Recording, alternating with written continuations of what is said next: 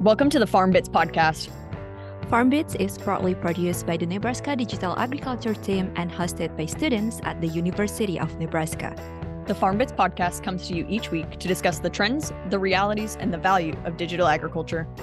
Through interviews with experts, producers, and innovators from across the agriculture industry, we hope that you step away from each episode with new practical knowledge of digital agriculture technology. Hello, Farm Bits followers, and welcome to another episode of the Farm Bits podcast. I'm Katie Bathke. And I'm Rana Farasati, and we are glad to have you with us as we begin our discussion on Nebraska aquaculture with Kale van der Veen from Nebraska Vegetable and Protein. Could you introduce yourself, sharing your background up until now and where you are? Absolutely. My name is Kale van der Veen. I'm here on behalf of Nebraska Vegetable and Protein, company my wife and I own. She's majority owner, by the way, but she is handling a truck delivery and a bunch of marketing stuff right now, along with both of her children. So we have a five-week-old at home, and that's quite the handful. So background on us, I went to the University of Nebraska Lincoln. I think accounting degree, but I didn't choose that major until I think second semester junior year. Prior to that, I was in the biochem track. Yeah, after college, I did tax work for a couple of years, purchased a small financial planning firm, and I still run that on a full-time basis. I do about 40 or 50 hours a week here at the office. Tried to cut back a little bit in the last couple of years. And my wife went to Doane for teaching in theater, then the New York Conservatory for the Dramatic Arts for theater. She taught for 3 or 4 years, and we always wanted to give back to our hometown and contribute. So what was it, 4 years ago, we bought a dilapidated building downtown, total of about 10,000 square foot. She quit teaching, gutted it. And now we have 5,000 square foot of retail and then 1,500 square foot apartments down there. So after that, we started having kids and moved out to our current home. And that's kind of where we are now. No real background in ag. Truth be told, that the driver of getting me involved and interested in farming, growing up, I threw hay and cleaned out hog sheds for neighbors and things like that, just odd jobs. But after my wife and I got married in 2016, she brought home a few of those Jiffy seed pods from Walmart. And one evening we planted our seeds, and holy crap, a week later they started growing. So I have a tendency to jump into things, and we ended up borrowing the neighbor's tractor and filling up it was about a 30 by 100 section of our yard in town, and had a little garden. And then we did that for a few years and really liked the idea of knowing where our food comes from. So when we moved out of town, got the acreage with far more space, we continued that gardening, started to get a few chickens, and I think we ended up with 400 laying hens. And I don't know if it's helpful to have the background of how we got involved in the fish farming, but there's a organization called the Sherwood Foundation in Omaha, and they do a program called the Community Catalyst Cohort. I was invited to participate in that. We were number 34 or 35, and essentially they just pulled together 10 Nebraskans of a similar age. But for 18 months, they said their only requirement is you guys have to show up in a room for 3 hours and talk to each other. So we just formed this network between us. And so the string is you have to do what's called an independent development plan. And the description is they give you $5,000, and the only leeway you have there or guidance is you have to go learn about something you otherwise wouldn't. And that's a really hard question outside of the academic world. If my wife and I want to go learn about something or try something, we just do it. So I started thinking pretty far outside of the box initially. And we had an old farrowing house that I thought, you know what, it'd be fun to raise something unique in there. And we were originally thinking sturgeon for caviar. Well, I spent a month cold calling all the companies in Russia and China and Uruguay, and quite frankly, none of them were real friendly. Then we found, kind of related to fish farming, a guy that was doing tilapia and greens in Pretoria, South Africa. And this was in December of 19. We had everything booked, deposits down, and then COVID started happening, specifically in South Africa, and canceled the trip with a week left, and ended up in March of 2020, just after our oldest was born, flying out to Half Moon Bay, working a farm called Ouroboros Farms, and they were raising koi and trout in a low density system, meaning the lowest amount of fish possible to grow the produce. And then they were growing head lettuce for all the high-end restaurants around San Francisco Bay Area. I invited my neighbor to go with me. I just said, we'd been fishing for a while together about 5-6 years ago in Canada, and kind of just called him and said, hey, do you want to go on an adventure? And he said yes. So we flew out there, and on the way home, we basically said, hey, if he can do it, we can do it better in Nebraska. Got home and started kind of narrowing down what we wanted to do. And we figured we don't want a hobby system. We want to build a pilot system that'll inform what we do next. So we spent about 3 months doing a deep analysis on what fish we'd like to grow. And ultimately it came down to economics. It's, we look for the highest value viable fish in a recirculating system, and we landed on Atlantic salmon. Coho would have been far easier, trout and tilapia, but salmon are pretty darn picky, which is why they demand a higher price in the overall market. And we just started calling everyone we could find in the industry or around the industry and asking for help, asking what they're doing and why they're doing it. We had far more help from the University of Iowa, a guy named Joe Morris. He jumped on Zoom after Zoom after Zoom, pulled in all of his partners, and really helped us narrow down the scope of what we wanted to do. So we spent, again, about 3 months narrowing all that down, just with a pencil and pad, designing it within the space of the existing building and what we were willing to add on.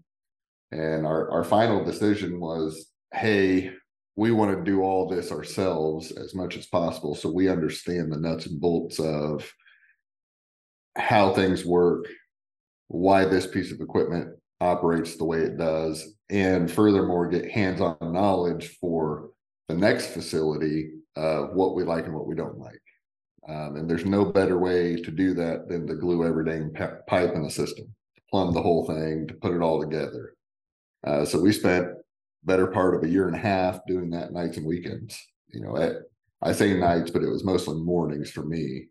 The typical schedule was, get up at 3, work up at the fish farm till about 7, come to the office, and go home, put the girls down, and get up and do it again. And then 12, 14-hour days every Saturday and Sunday. So what we ended up with was it's about 100,000 gallon recirculating system with both mechanical and biological filtration, using a relatively low stocking density by industry standards for high fish health, capable of producing on the low side about 25 tons of salmon per year. Paired it with the greens production, partially because that helps pay the bill along the way. Power bill is pretty substantial. So we're producing, right around a ton and a half of washed, ready to eat lettuce every month. So that's kind of how we got to where we are. Our partners, they were ready to refocus on retirement. So my wife and I are now sole owners with her at 51. Yeah, we have 3 full-time employees, just recruited 2 new ones. They moved from Vermont last month. 2 people that consider themselves part-time. Well, that's awesome. So I like that you went through your development plan and kind of how you really made it come about. Yeah, it is really interesting to hear like your journey with the different background, but you finally like made up with the aquaculture farming. I was like also interesting that you said you also grew vegetables, right, in this aquaculture. So what type of vegetables that currently grown in the harmony of the fish farming? Have you ever tried another vegetable than lettuce that has been unsuccessfully grown before? So right now we're doing lettuce, mainly because salmon have a very, very tight parameter on pH, tolerances for about 20 different water quality parameters and nutrients that, if we deviate 10% on phosphorus, for example, 10% off of our target number, our fish die. So the fish really dictate the water quality. And our system right now is a coupled system, meaning everything's connected together, flowing in a big loop. So with a coupled system, the fish dictate what produce you're able to grow because again, lettuce need different nutritional requirements and temperature requirements than say peppers or basil or tomatoes on vine, things like that. Now we're upgrading our filtration system as we speak. We've got all the parts and pieces on site. Hopefully in the next 3 weeks we'll have that fully built out, and we'll actually decouple our system because coupled systems have numerous challenges that, while they're interesting and fun, are very impractical. For pest control, we're very limited on what we can spray just because it's so toxic to fish. To give you an idea, like pyrethrum, which is largely organic and safe, you can eat stuff like an hour after you spray it. In our 100,000 gallons, if we spray more than 2 ounces of pyrethrum and it gets in the water, our fish die. So that's an extremely limited toolbox that we can use for pest control. And with CEA, no matter how hard you try to keep the place tight, you're going to get pests. And having that IPM plan that's really robust is critical. So decoupling will allow us to build a far more robust IPM plan and have some backstops that we won't use all the time, but we won't kill our fish if we use them. That's so important, especially when we're looking at 2 systems of you have parameters for both of them, and you're 100% right. If we connect them in some way, then yeah, we have to consider the ends of both problems, really. So I think that's really interesting that you bring that up. So I think we're going to go a little bit into the tech side of your system. And can you tell us about how your monitoring systems and operation work for each of the ponds? So you mentioned ponds. This is all indoors. Yes. Okay. What is the correct terminology that you typically use? Probably tanks. Tanks. Okay. So for your audience, I'm sure everyone knows what a harvest store silo is. Yes. The big blue silos. Our tanks, our big tanks, are just 2 of those rings indoors with a liner. So they're 20 foot across, about 9 foot deep, and each of those hold 18 to 20,000 gallons, give or take. Then we have a whole series of other tanks for different purposes, whether it's hatching and rearing, biofiltration, overall system pressure. There's a whole lot of that. But we have this thing, which I know you guys are probably really good at. I'm not. Initially, we used just off the shelf solutions from other industries for monitoring. And it was a hodgepodge of a bunch of different systems put together. And we'd get every minute readings on about 20 water quality parameters. Of those, temperature was most critical. If we go 2 degrees over, our fish get unhappy and die. Oxygen's the next most critical. Right now we've got about a 20-minute window for if something goes wrong, we've got to fix it before everything dies. And without monitoring, this would just be impossible. I'd never sleep. So we've actually taken steps to consolidate that and purchase some PLCs and integrated monitors that our second newest employee has a ton of experience with wiring. So all that's feeding into one control system that can actually go through steps and try to autocorrect some things, like try to restart the oxygen generator, or if pH is unresponsive to the acid or base pumps, it can power off and turn those back on, or accelerate and decelerate. Or if water levels in certain tanks change, it can actually control the drives or the variable drives for the motors. And we can do all that from this, which is pretty darn cool. Yeah, that's awesome. Yeah, that's really interesting. Like, you can control everything just by your phone, which is like really good and time efficiency.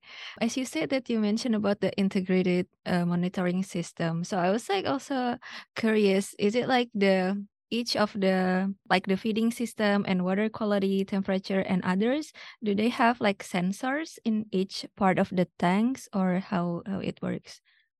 Yeah, so there are fish specific feeding systems. This industry is new in the US, but in Europe, this is very robust.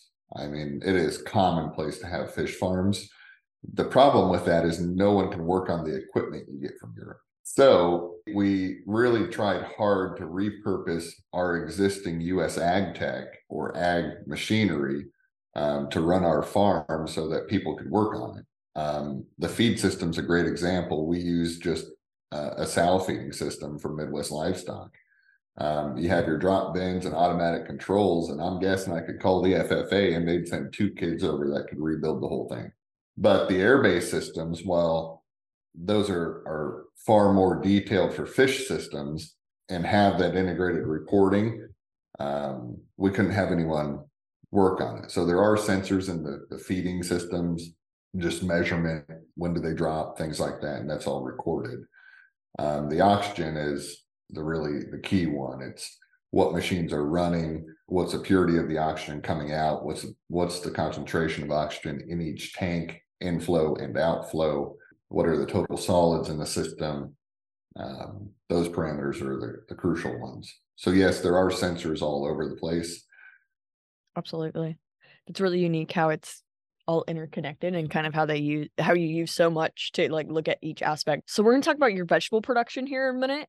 So it said on your Facebook page that the vegetables are grown in a soilless media using waste from the aquaculture for nutrient sources. Do you mind telling us more about that and what kind of solid waste that is and kind of how you collect that and go about making it useful? Yeah, absolutely. So I guess I didn't touch base on the overall goal of the project. It's not just to build something that's neat. We want to change the food landscape of the region. We want to relocalize food production, both on the green side and on the protein side, fish in particular.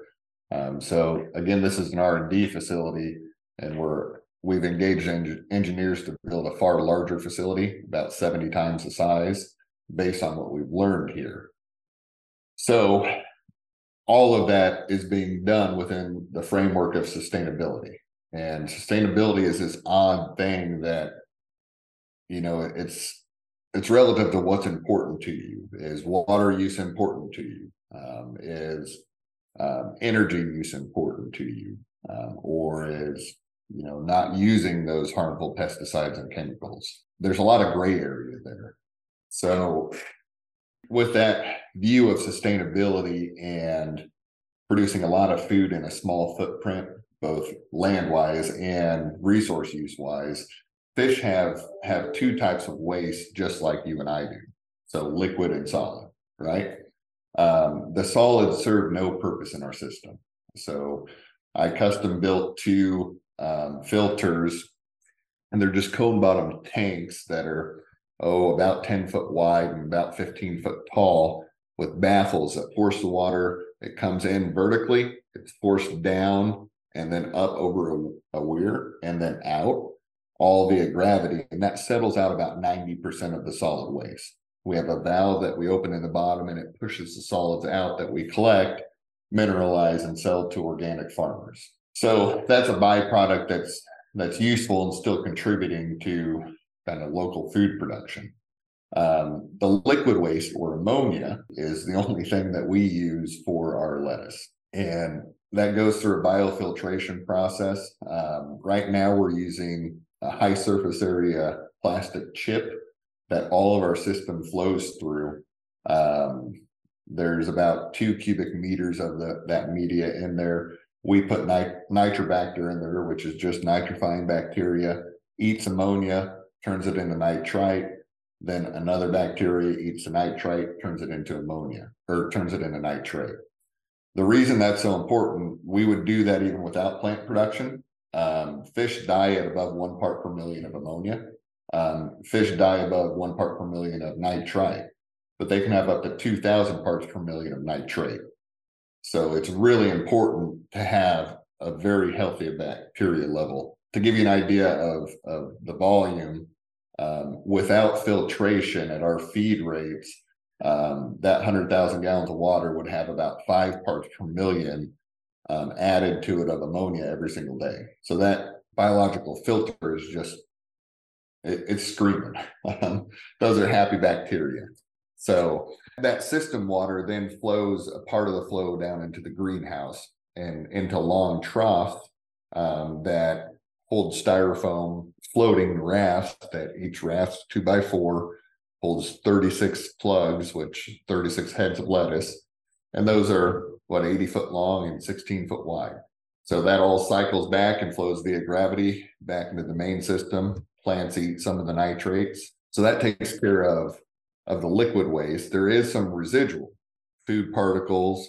There's some of the solid waste that doesn't get fully discharged. Our settling, or our deep water culture troughs, allow some of that, we call them fine solids, to settle out. And what we're experimenting with is, I call them beneficial bugs, but they're not. They're giant crayfish that eat that solid mass and decaying mass. So we just introduced those about a month ago. We had been manually cleaning that out, and we thought, why not have a critter do that for us? So we'll see if they end up doing that for us. The third filtration system that we have is, we have an advanced oxidation system. If people are familiar with ozone, we're producing about 700 grams of ozone per hour, and we're producing about, to feed that system and the fish, about 400 CFM of 90% pure oxygen at 60 psi, which is a very substantial amount of oxygen. That ozone we inject into the water, and we cycle the entire system volume through that ozone exposure skid every single day.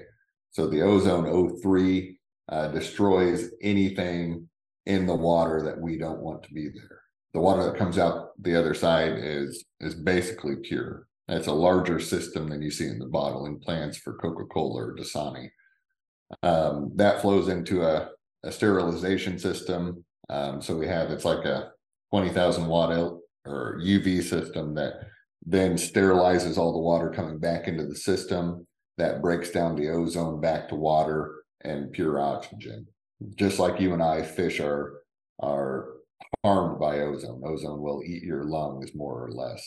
It'll eat a fish gills. So we have to protect the fish from that as well. The only chemical or nutrient that we've had to add is iron. Our ozone system tends to eat all the iron that's naturally in the fish feed. So we do have to supplement iron. Okay. It is so insightful the way you explain it, because like it seems all of the systems are connected, and you also use a lot of filtration, which is really nice, and the recycling parts is really like supporting one another. It is really a new engaging things for me, because like back home the aquaculture is just like so simple. I'm from Indonesia, so it's just like the conventional one, and we don't really put like a lot of technologies and like utilize all of the resources that we have in the aquaculture or the farming, fish farming. It kind of plays into the goal of the protein that you produce. High quality water Mhm, leads to better fish quality. That's the only way you can control fish health. You mhm. can't give the fish an antibiotic. You can't just treat one fish. So it's all about a healthy ecosystem to keep the fish math healthy and vibrant.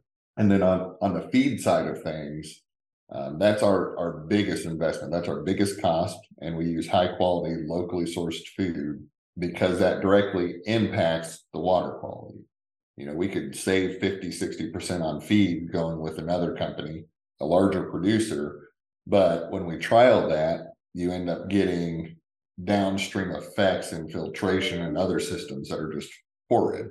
And all of that leads to flesh quality that's inconsistent with, well, wild caught. We want to be indifferent from wild caught. I see. Interesting. I'm also like curious with the amount of the technologies that you have and the integrated system of the aquaculture and like vegetable growing that you also have. Do you face any challenges in terms of applying this technology and also like developing your business in Nebraska? Because like as I know, Nebraska is like a mid states or like mostly land crops, and I haven't seen any like aquaculture before, which is like also such an interesting topics for me. Yeah. Yeah, I think we got permit number 13 for fish farming in Nebraska. A lot of those farms, other farms there's a couple shrimp operations, there's a trap operation. The vast majority are selling the fish to either stock aquariums or farm ponds. So there's always regulatory challenges. That's been a steep learning curve. The state of Nebraska has been great to work with, by the way. They're just outstanding folks. But we've had a steep learning curve. We get our genetics from Iceland, so we import eggs every 90 days. And I actually had to get a license to import, which isn't just for one species; it's for any animal, which is kind of strange. But that was quite a hurdle figuring out the import process and how to keep the eggs at 5 degrees Celsius throughout the transport process. It's a complex system when it's all put together, but you just break it down one piece at a time and just staying calm and thinking, why isn't this one piece working, is really the key. The FDA has been great to work with on fish processing. So we do fully process our fish on site. What leaves our facility is ready to eat fillets or portions. And then the USDA and state of Nebraska is what covers the commercial kitchen for the plants, and they've been great as well. That's awesome to hear. You talked about sustainability and kind of how you want to locally source your food. So my next question is along those lines.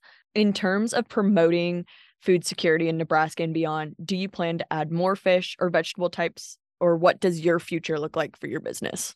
We have big dreams. So I mentioned that we've engaged with an engineer, a guy that's known worldwide for building very efficient fish farms. So that's a 3,000 metric ton system. That'd be 6.6 million pounds of salmon per year in phase one. I'm a huge fan of, they call it, what is it, the big hairy audacious goal. And if you don't have a stretch goal, it's just going to go on forever. So our goal is to break ground next year on that facility. Be about $120 million facility, employ more or less 50 people. On the plant side of that, we have plans that I don't know that we're gung ho about doing that all at once, but that would support about 2.3 million heads of lettuce, about 500,000 pounds of tomatoes, and 250,000 pounds of strawberries annually. That would be substantial for a region, and we're pretty excited about aggressively pursuing that. That's more than my wife and I can write a check for, though. Wow, that's actually crazy. Like that's insane amounts of locally sourced produce. Also just like job opportunities for people. That would put fish farming on Nebraska's map, really. I think that's a really awesome goal. That's really cool. Yeah, we'll see how the next few months go. It should be a fun ride.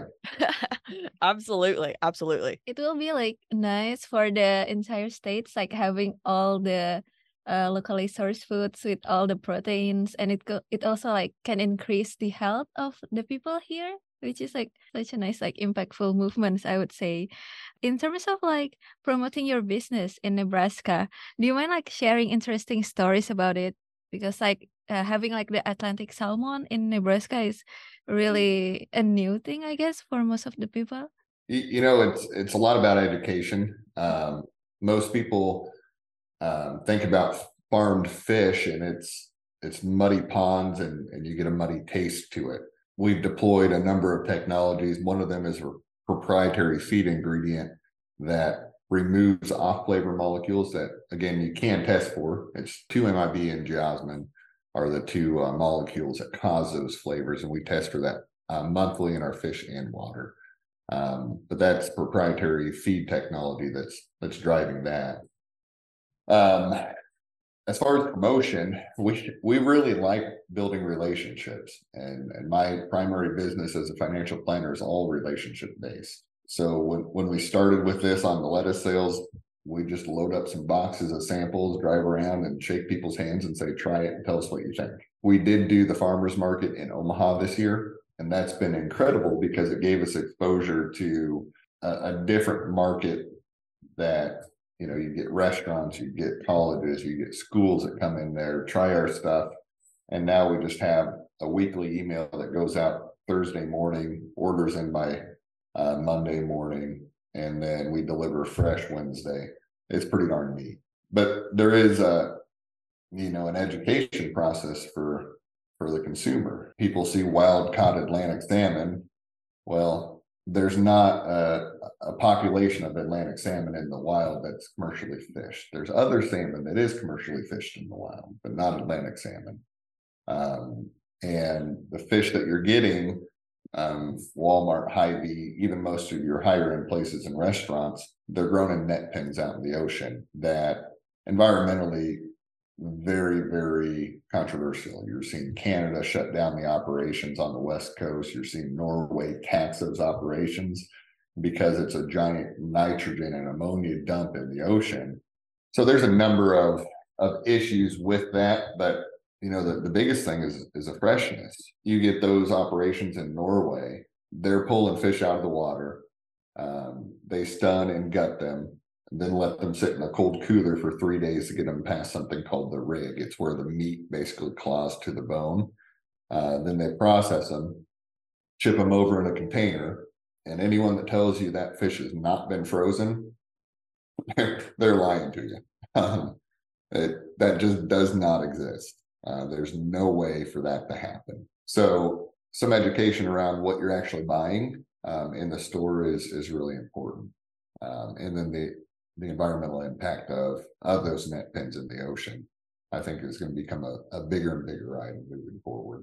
That's awesome. I love that you bring that up, the environmental aspect, especially in Nebraska, where we're not as familiar with fish farming or kind of how fish gets to our table. I think that's a unique and very interesting aspect that you're bringing to our viewers. We talked a little bit about what you most look forward to your business. Do you have anything else you'd like to add with that? I could share the happiest part of every day.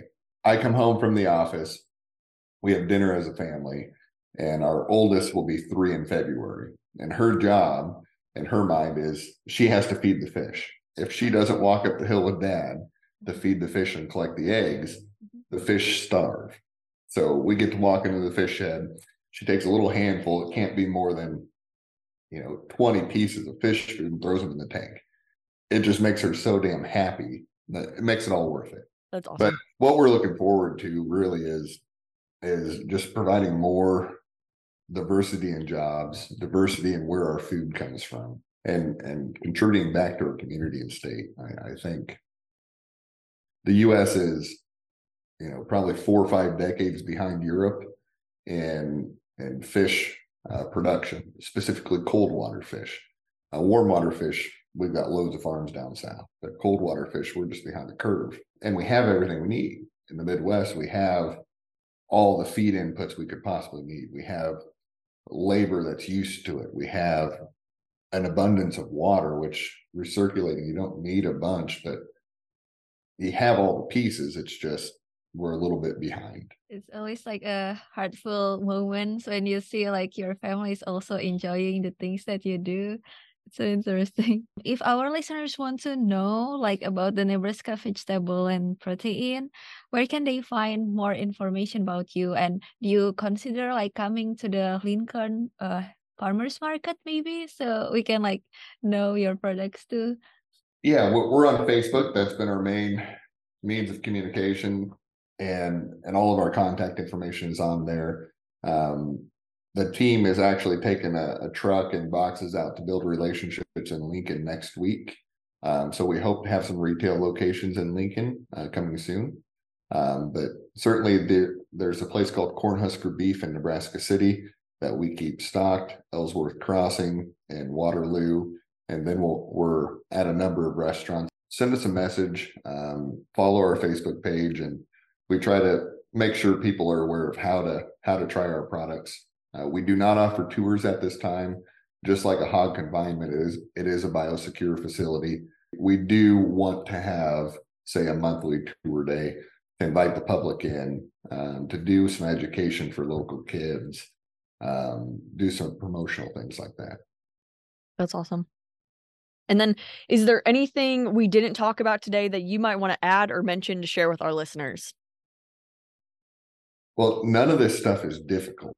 It's complex when you put it together, but I'm a finance guy and we've figured it out. It hasn't always been cheap, but there's no reason people can't start growing something at whatever scale they're at. And maybe it's not a hard fish like salmon. Maybe it's tilapia. Maybe it's just a garden in their backyard, but it's incredibly rewarding. And I'd encourage and, help whoever wants to get started in it. That's awesome. Yeah, a tradition on the Farm Bits podcast is to ask a piece of advice. So, what advice do you have for anyone that interested in aquaculture startups? If it's at any large scale, make sure your electrician will answer his phone in the middle of the night. And also just ask for help. People are happy and willing to help. A great example is an old neighbor of ours just started showing up to help through the building process. And that's not fun stuff. It's labor intensive, dangerous. He showed up like every day for 6 months. Started looking around and I said, can we start paying you? Because you've worked probably 1,000 hours. He's like, well, if you want to, yeah, but it's worth doing. So don't be afraid to ask for help and don't forget to thank people. Thank you very much to Kiel Vanderveen for taking the time to join this episode of the Farm Bits podcast. It's really exciting to hear about how his business started for the goal of sustainable food sources in Nebraska. One of my favorite parts of this episode was learning Kiel's path as an aquaculture startup.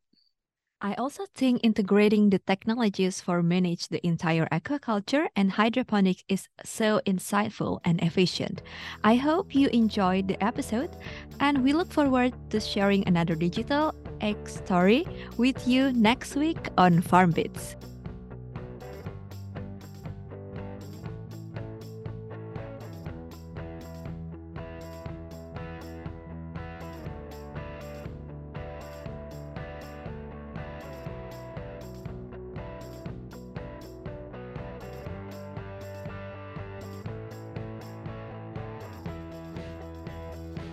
Thank you for taking the time to join us today on the Farm Bits podcast. If you enjoyed this episode, please subscribe to the podcast on Spotify, Apple Podcasts, YouTube, or wherever you listen to podcasts to be informed about the latest content each week.